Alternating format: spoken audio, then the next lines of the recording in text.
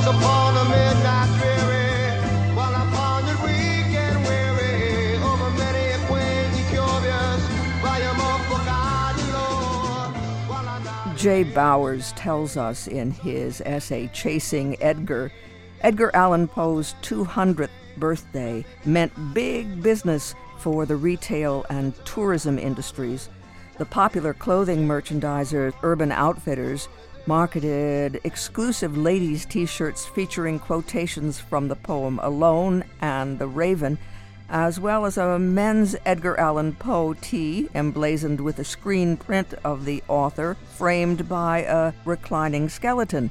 All styles were naturally available in just one color, black. 6 American locales, Baltimore, Philadelphia, Boston, New York, Richmond, and Sullivan's Island, attracted literary pilgrims wishing to celebrate Poe's bicentennial in style. And the U.S. Postal Service released a commemorative 42-cent postal stamp accompanied by a limited edition commemorative copy of The Raven, advertised with the less than catchy slogan, the Edgar Allan Poe stamp, for now, not nevermore.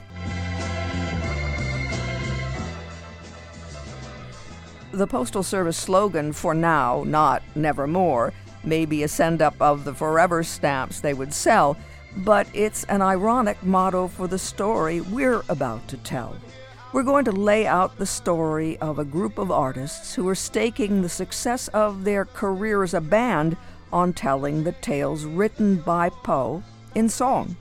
And Tom Verano, bandleader, will say he and the players, when they were starting out, as early as 8th grade actually, thought there would be nothing better than doing what they were loving, playing music before an appreciative audience. They could do it for the rest of their lives.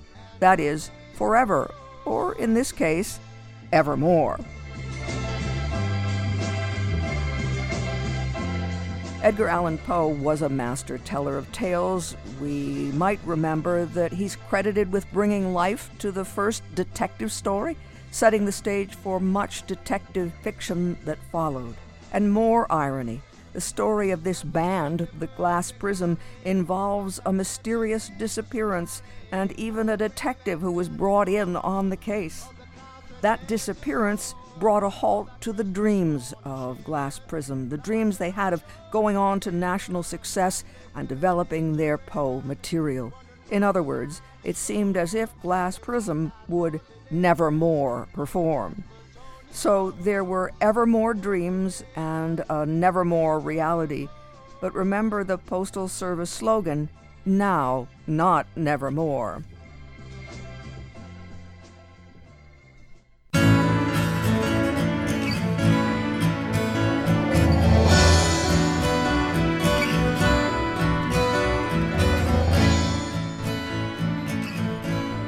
This is one of Glass Prism's newer songs, Resurrection, and it is so much brighter. It could be a description of the phoenix from the ashes comeback of the group, now, performing what fans know and love from days of yore, and growing as musicians into the future. That's the evermore aspect. Glass Prism performing live in concert this Saturday, September 18th, at the Theater at North in Scranton. We had a chance to speak by phone with Tom Verano, who'll tell us tales of Poe and Prism now and no longer, nevermore. In 1960, the summer of 1960, I was 12. I was going to turn 13 in September, and I started playing with guys that could play instruments, piano player, a guy that could play drums, and anything that we could pick up, such as a Chuck Berry song or a Little Richard, or it could be a doo-wop kind of song like In the Still of the Night, or it could be a Ray Charles song, whatever was on the radio, whatever was popular. And, hey, if we could play those songs in front of an audience, man, that was really great. 8th grade graduation, Carl Syracuse, one of the original members of the Glass Prism, and El Caminos, of course, and I went to grade school together, and in our 8th grade graduation, we were on stage playing Wild One by Bobby Rydell. I'll never forget the day of standing on a stage in front of an audience of our peers, the kids that we were going to school with, and every day, learning algebra and whatever in religion class. And here we are on a stage. Man, nothing is better than that. And we do that every day of our lives forever. So Carl and I got together with the guys from Berwick, George Fox and Steve Bond, and started playing little parties for grown-ups. We would play whatever songs they asked us to play. We would learn standards. We would learn, things like My Buddy or In the Still of the Night, just these pop songs that people recognized. And then it sort of changed by the mid-'60s when the Beatles took over. And it was like, this is really cool music. This is melodic, and it has harmonies, and you could stand on stage and jump around. You could change your haircut from the pompadour Elvis look to what John Lennon and Paul McCartney looked like. What could be better than this? And you play teen dances. All of a sudden, there's bands on every street corner getting together, and there's teen dances and all these little halls, these little church halls or Junior Mechanics Hall or Robert Burns Hall, all these places that could hold maybe 200, 300 kids. And that's what it was. It was all these baby boomers coming out on the weekends and then in the summer, any night of the week, to come and see somebody that looked like, sounded like the Beatles kind of, or a little bit maybe, and could play the songs that they heard on the radio that day. That's where it all started. In 1969, the British invasion still going strong, we ended up getting a contract with RCA because we had written rock music to Edgar Allan Poe's poetry. And RCA, you mean the label that Elvis Presley is on? This is where we're at in 1969. So that decade, that first decade, there's a moon landing in 1969. There's Woodstock in 1969. I mean, what is going on? Everything is happening. The world is exploding with music and with all kinds of other events that are just changing the way we look at things. And Tom, let's go back to Poe. You guys must have been really, the word isn't hip then, but you guys must have been really cool. How is it that you guys were reading Poe? What was that about? That was about Augie Cristiano calling me up and saying, I got this idea. Why don't we write music to The Raven by Edgar Allan Poe? That seemed to be the key poem written by Edgar Allan Poe that everybody knew. And at that time, I had a store in Wilkes-Barre, and he came down to my store. And in the back room, we used that for our rehearsals. And he and I sat and worked out the right chords and the right verses that we would choose, because The Raven has 15 verses, and we had to shorten it a bit, so we shortened it to 8 verses.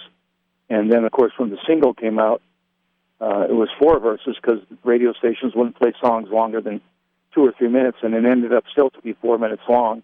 So think about that, 8 verses, and the audience would ask us to play it twice a night. But what we did is we got into that sort of Edwardian look, so we wore, the high collars and the ruffles and all that. We got into that look, which seemed to also be something that a lot of other rock groups were picking up on. And we would do a set every night where we would play the pop music of the day in regular kind of standard rock-looking outfits. And then we would take a break and change into these almost costumes, just ruffles and high collars and the Edwardian look, and come out and we would do a complete set of the Edgar Allan Poe stuff. We would mix it with some material by Procol Harum, which had that same kind of look and sound. Songs maybe by Cream, like White Room, whatever seemed to fit that style. Certainly songs by Uriah Heep, like You Keep Me Hanging On, and other songs from their hit albums. And that stuff was a whole set every night that we did. And the audience stopped dancing and looked to see what we were going to wear, what we were going to play, where our fingers were going to go on our instruments, because they had never seen anything. I mean, they're listening to us play songs by Tommy James and the Shondells, or whatever popular song was coming out by the Grassroots that day. And all of a sudden, we're doing all this technical stuff, and we're doing all this 4-part harmony, and they're looking at the stage thinking, this is cool. I guess that's what they thought, because it was creating a popularity for us. And the guys from RCA liked the idea, and the manager that came to see us playing in Scranton at Tuesday's A Go-Go, of all places, after we played a set, said, come to New York this week and we'll sign a contract, and I'll get you a record deal. And that all happened probably within 2 weeks. And we were just a local band like everybody else, but we had ideas, and we were writing songs, and we were attempting to get record deals for a few years, 2 or 3 years, and the whole Poe thing started in late 68, and by mid-69, it was on the radio. And Mort Lewis, who was managing Simon and Garfunkel, and Blood, Sweat, and Tears, was managing us. So things were going to happen. We were going to go on tour with Blood, Sweat, and Tears. Their second hit single, Spinning Wheel, was about to come out. And Mort Lewis, for some reason, left New York City and went to Florida. That much we knew. And 2 or 3 weeks after our record, the single, The Raven, started coming up the charts and was picked by the record magazines of Cashbox, Billboard, Record World. All thought that it would be a top 10 song. And they also thought our album, Poe Through the Glass Prism, would be a top 10 album. It did start to come up the charts, and RCA was watching over that and also doing some additional advertisement to get radio stations to play it. And then Mort Lewis, who went to Florida, disappeared. Never to be heard from again, by the way, until 2014, but that's another story. He left the industry, no one knows why or where he went or what he did, including his relatives, which contacted me in the 2000s and said they hadn't heard from him since 1969. We know that his wife, at the time that he signed us, was not his wife a year later, and that she married Paul Simon, and that she had a son with Paul. That lasted for a year or two before they separated or got divorced. So we know something took place, but we don't know what. And we'll probably never know what took place, even though there's a documentary about the band. The two companies that filmed the documentary and did research and hired detectives could not figure out where Mort Lewis was or why he disappeared and why our career ended. Because the people from RCA, all they said to me at the time, a few months had gone by, was that they're waiting for him to show up again so that we could continue on. But that never happened. So by 1971, a couple of the guys in the groups moved on. Louis Costa joined the group. We changed the name to Shenandoah, went on for another 5 or 6 years, and I moved to New York and started a booking agency and a management company and didn't come back to the stage again until 2007. So things went from one point to another, and you just go with the flow, live life. But that is not the end of the story, which it could be, and yet there is something that you all had that people didn't forget. I think that maybe things were going to happen, so for some reason they didn't happen then. But in 2010, I was contacted by the president of a record label called Bandiria, which is an Asian record label. It's South Korea, actually, is the location of the ownership of the company.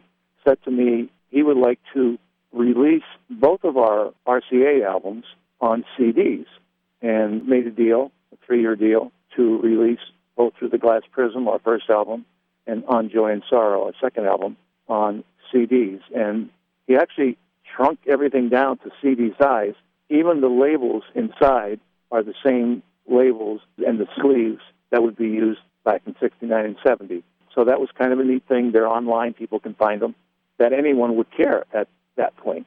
From that point, a documentary came out, and the night that we first had that documentary in Scranton at the Mellow Theater, record label owner Dick Plotkin of Deborah Records said he'd like to record a new album with us, doing some Poe stuff. So our new album called Resurrection came out in 2011 or 12, and he also released an album that had not come out in the 70s that we recorded when we were called Shenandoah, and that album is called Session 73. So there's a double album or singles of each of those albums on Deborah Records, and that was a new situation.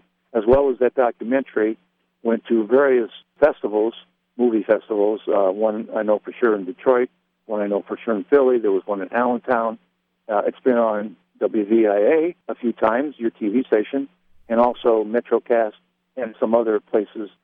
We got a lot of interest in the documentary, which is the story of the Glass Prism. It's called On Joy and Sorrow, the Glass Prism story. Then, recently, we were contacted by Sony, which happened to purchase our albums from RCA. And Sony decided that those two albums should be online on every digital format that there is. And people can go online, and obviously you're not buying anything physical. You're just buying either the songs or the albums, and that's been working real well since maybe April, or maybe a little bit before that, when that came out. So that's a new deal. We signed a new contract with Sony Records, which is worldwide. And that's a new thing with the same music from 69 and 70. Since then, a company called Gerson, Guerson, from Spain, Alex Gerson actually called me, his label specializes in vinyl. And what he does is he gets albums from the 60s and 70s and 80s and re-releases them. And I guess he has a whole network of stores that sell vinyl, and they love that kind of stuff. So he's working a deal out with Sony right now, because you got to go through Sony because they own the rights to the masters, to get the rights to use those masters and reissue those two albums on a new label from Spain, of all places. And none of these things are connected to one another. They're all just things that happen. So you kind of think of it as kind of worldwide. There was recognition that I didn't even realize was happening, but supposedly it was, because these people found us purposely to re-release that material, and we're happy to do that, to play those songs live and to play new material live and to please the audience as best we can, just to be able to still perform. A little while after we finish today, we'll be rehearsing, running through our show that we're going to do Saturday night. We're still on board with moving forward, writing new material, getting ready for the next step, whatever it might be. Obviously, Resurrection is the right choice. But tell us about that encounter you had in Philadelphia when you got to play at the Poe House when they wanted you to come down and do a concert. Well, when we were talking about reuniting, and a lot of groups were doing these reunion tours back in the early 2000s. So around 2006, 7, we started talking about, should we do this and could we do this? And so I called down to the Edgar Allan Poe Historic Site in Philly, because that seemed like a good place to start. And they knew us well down there, because I guess there's a room within that house where Edgar lived for a few years, and it is his historic site in Philly. They had been playing our album, Poe Through the Glass Prism, for years. And now they're talking to someone from the band, and they're saying, we're having an event for the Edgar Allan Poe Historic Society, and could you guys play at it? So that panned out to be a theater show across the street from the Edgar Allan Poe Historic Site in Philly. There's a theater called the German Society. It's a nice little theater with a perfect stage, with the look that you would expect it to have. It all fit perfectly, and we said maybe we can do that. So we started rehearsing, and after a couple of months of getting it together, we went down and did our first live show since 1971. I guess was the last time we played together. I did play till 76, but we weren't doing the Poe stuff. But we put a show together, about a 70, 80-minute show that worked out really well. A lot of people from the Scranton-Wilkes-Barre area came down. There was a busload for sure, and maybe 300 or 400 people in a nice small theater. It was a perfect way for us to start again on stage in front of people. And it also was the beginning. It was like the first time that these folks that were going to shoot this documentary showed up, and they had called me and said, we want to do a documentary. And they began the documentary with our first live appearance, and then from there they did interviews with various people from the area that knew us, various people that worked with us, including Les Paul, who did a great interview. In fact, it turned out to be his last interview before his passing. And it was great because when they spoke to him, they went down to the Iridium in New York City, where he was playing every Monday night in the Les Paul Trio. And they went down there, and they stayed with him all day. And he was gracious enough to talk to them about us and remembered, because this guy had recorded thousands of people, and some of them way bigger than us, and talked about when we were at his house and how we stayed with him and how we recorded these songs and how great it was that we were back together. And we're real appreciative of the fact that Les Paul is on the documentary about the band. And so the Historic Site was the first show, and we felt confident that we could continue on and put together a show that lasted over 2.5 hours. And we did that at the Scranton Cultural Center just a few months later to get back to the Scranton area where we had a lot of fans from back in the day, and they all showed up to come and see what was going to happen. Could we still do it? And we did. From that show, there is a live video, which is available. People like it when they get it. So it's just one more recording of ours now that's out there that people that are fans can still say, hey, this thing is still happening. This thing is still going on. Maybe they're not 20 anymore, but they can still play, they can still sing, they can still write music, they can still continue on with what they're doing. They can keep the theme of Edgar Allan Poe, and they can move into other things that are more rock-oriented, more of the new era of the band. The band goes on, and that's, we're happy that we're still able to do that, and still able to play, and still able to sing and write and enjoy. Maybe there's some reminiscing for sure, I guess, but I think more than anything, it's like we're still alive. You're not just a tribute band to yourselves. You're writing new stuff, and you're growing as a band even now, and that's a good reason to come and hear you. Tell us what we can expect then, and you got another band on the bill? We have a group of our friends called Say Cabo, and they do a Santana tribute, and I think it's maybe the best Santana tribute ever, certainly that I've ever seen. Big group, 10 to 12 guys on stage, 3 percussionists. I mean, it's super. And they'll be with us opening the show at 7:30. We'll be going on about 9. The room will be warmed up for sure by the time they're done. And they'll open the door for us to come out and do our thing, which will be stuff that people expect to hear us play in some cases because it's stuff that they remember, but there'll also be stuff that is a little bit newer from our Resurrection album, keeping in line with the fact that we're going to do stuff that the folks expect and stuff that they'll be surprised to hear. It should be a lot of fun. I mean, if you're going to entertain, that's what you came to do, and so that's what our plan is.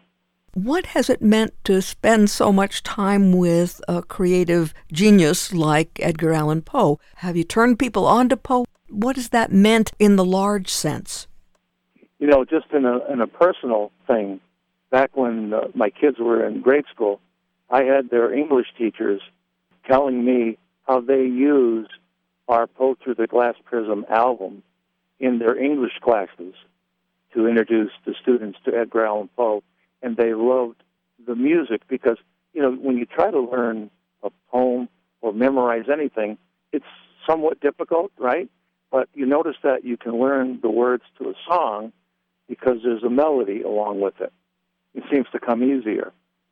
The teachers loved it. They loved the idea that the music turned the kids on to the poetry, and not only the poetry, but the stories. For example, on our Resurrection album, there's a song on there called The Black Cat. Well, Edgar wrote a short story called The Black Cat. He didn't write a poem about it.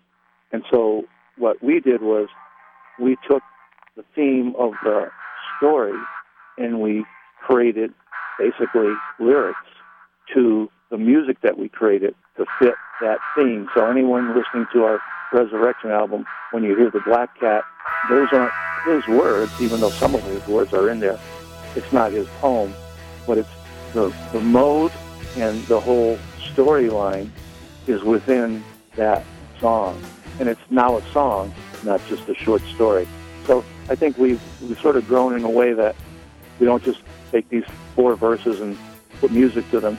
You need to know what it's supposed to feel like, what it's supposed to mean to people when they hear it, when they read it, when they think about it, when they feel what that guy is doing, what he's saying at that time, how he might have felt. How did he feel when he wrote the poem? Well, can we express it in music? I don't know. We tried, and maybe we were younger and we succeeded in a way. If you listen to the way Augie sings The Raven, think about this. In the studio, the night before Augie sang the lyrics, we recorded the music, which was a Hammond B3 organ, a piano, and a set of drums, and a bass, and an acoustic guitar. And the next morning, because we lived at Les's house, which is attached to the studio, Les would wake us up with this big band coming through these speakers that he had in every room, which these days would not be that unusual. But back then, how many people had speakers in every room? And this big band would come on doing marching music. That was a wake-up call. That was his alarm system for time to get up, guys. And he woke up Augie with a cup of coffee. He said, Augie, let's go in the studio. Let's see what happens. And Augie went in the studio and sang that song one time. And if you think about recordings that you've heard, how many times do you hear a song where the singer has sung it once and it's become the final product? That's what happened. He did one take on The Raven, and when you hear it now, he created that song's emotion just with that one run-through. And there it was finished. We didn't even say, let's do it again, because it was done. So, you say, did he express the mood and the feeling? Did he tell the story in a musical sense? And I would say yes. Once upon a midnight dreary, while I pondered weak and weary over many a quaint and curious volume of forgotten lore, while I nodded nearly napping, suddenly there came a tapping as of someone gently rapping at my chamber door. It's some visitor, I muttered, tapping at my chamber door. Only this and nothing more. Band leader, musician, songwriter Tom Verano, founding member of the Glass Prism, speaking with us in anticipation of a performance live in concert, the Glass Prism with Saya Cabo, at the Theater at North in Scranton this Saturday, September 18th. Doors opening at 7, Saya Cabo performing at 7:30. The Glass Prism will come on stage at 9. You can find information on Facebook, and it's Glass-Prism in that case on Facebook. That's the Glass Prism and Saya Cabo live in concert at the Theater at North, North Main Avenue, 1539 North Main Avenue in Scranton, this Saturday, September 18th. Doors opening at 7, Saya Cabo, the Santana Tribute Band at 7:30, and the Glass Prism at 9. And for more information on Facebook, Glass-Prism. As Tom Verano told us, they'll be playing their standards, the favorites of fans over the years, and new material as well. And you can bet we'll hear The Raven. Open here, I flung the shutter, when with many a flirt and flutter, in there stepped the stately raven of the sacred days of yore. Not the least obeisance made he, not a minute stopped or stayed, but with mind of lord or lady, perched above my chamber door, perched upon above the palace. All seats are reserved, and you can learn about tickets at the Theater at North box office in person or on the website thetheateratnorth.org, THEATER, thetheateratnorth.org. And that's also a cue for you to hear about meet and greet following the show, with autographs and photos available as well. The Glass Prism and Saya Cabo live in concert at the Theater at North, North Main Avenue in Scranton, this Saturday, September 18th. Saya Cabo at 7:30, the Glass Prism at 9. Find them on Facebook, and for information about the show, thetheateratnorth.org. From the night shore, tell me what thy lordly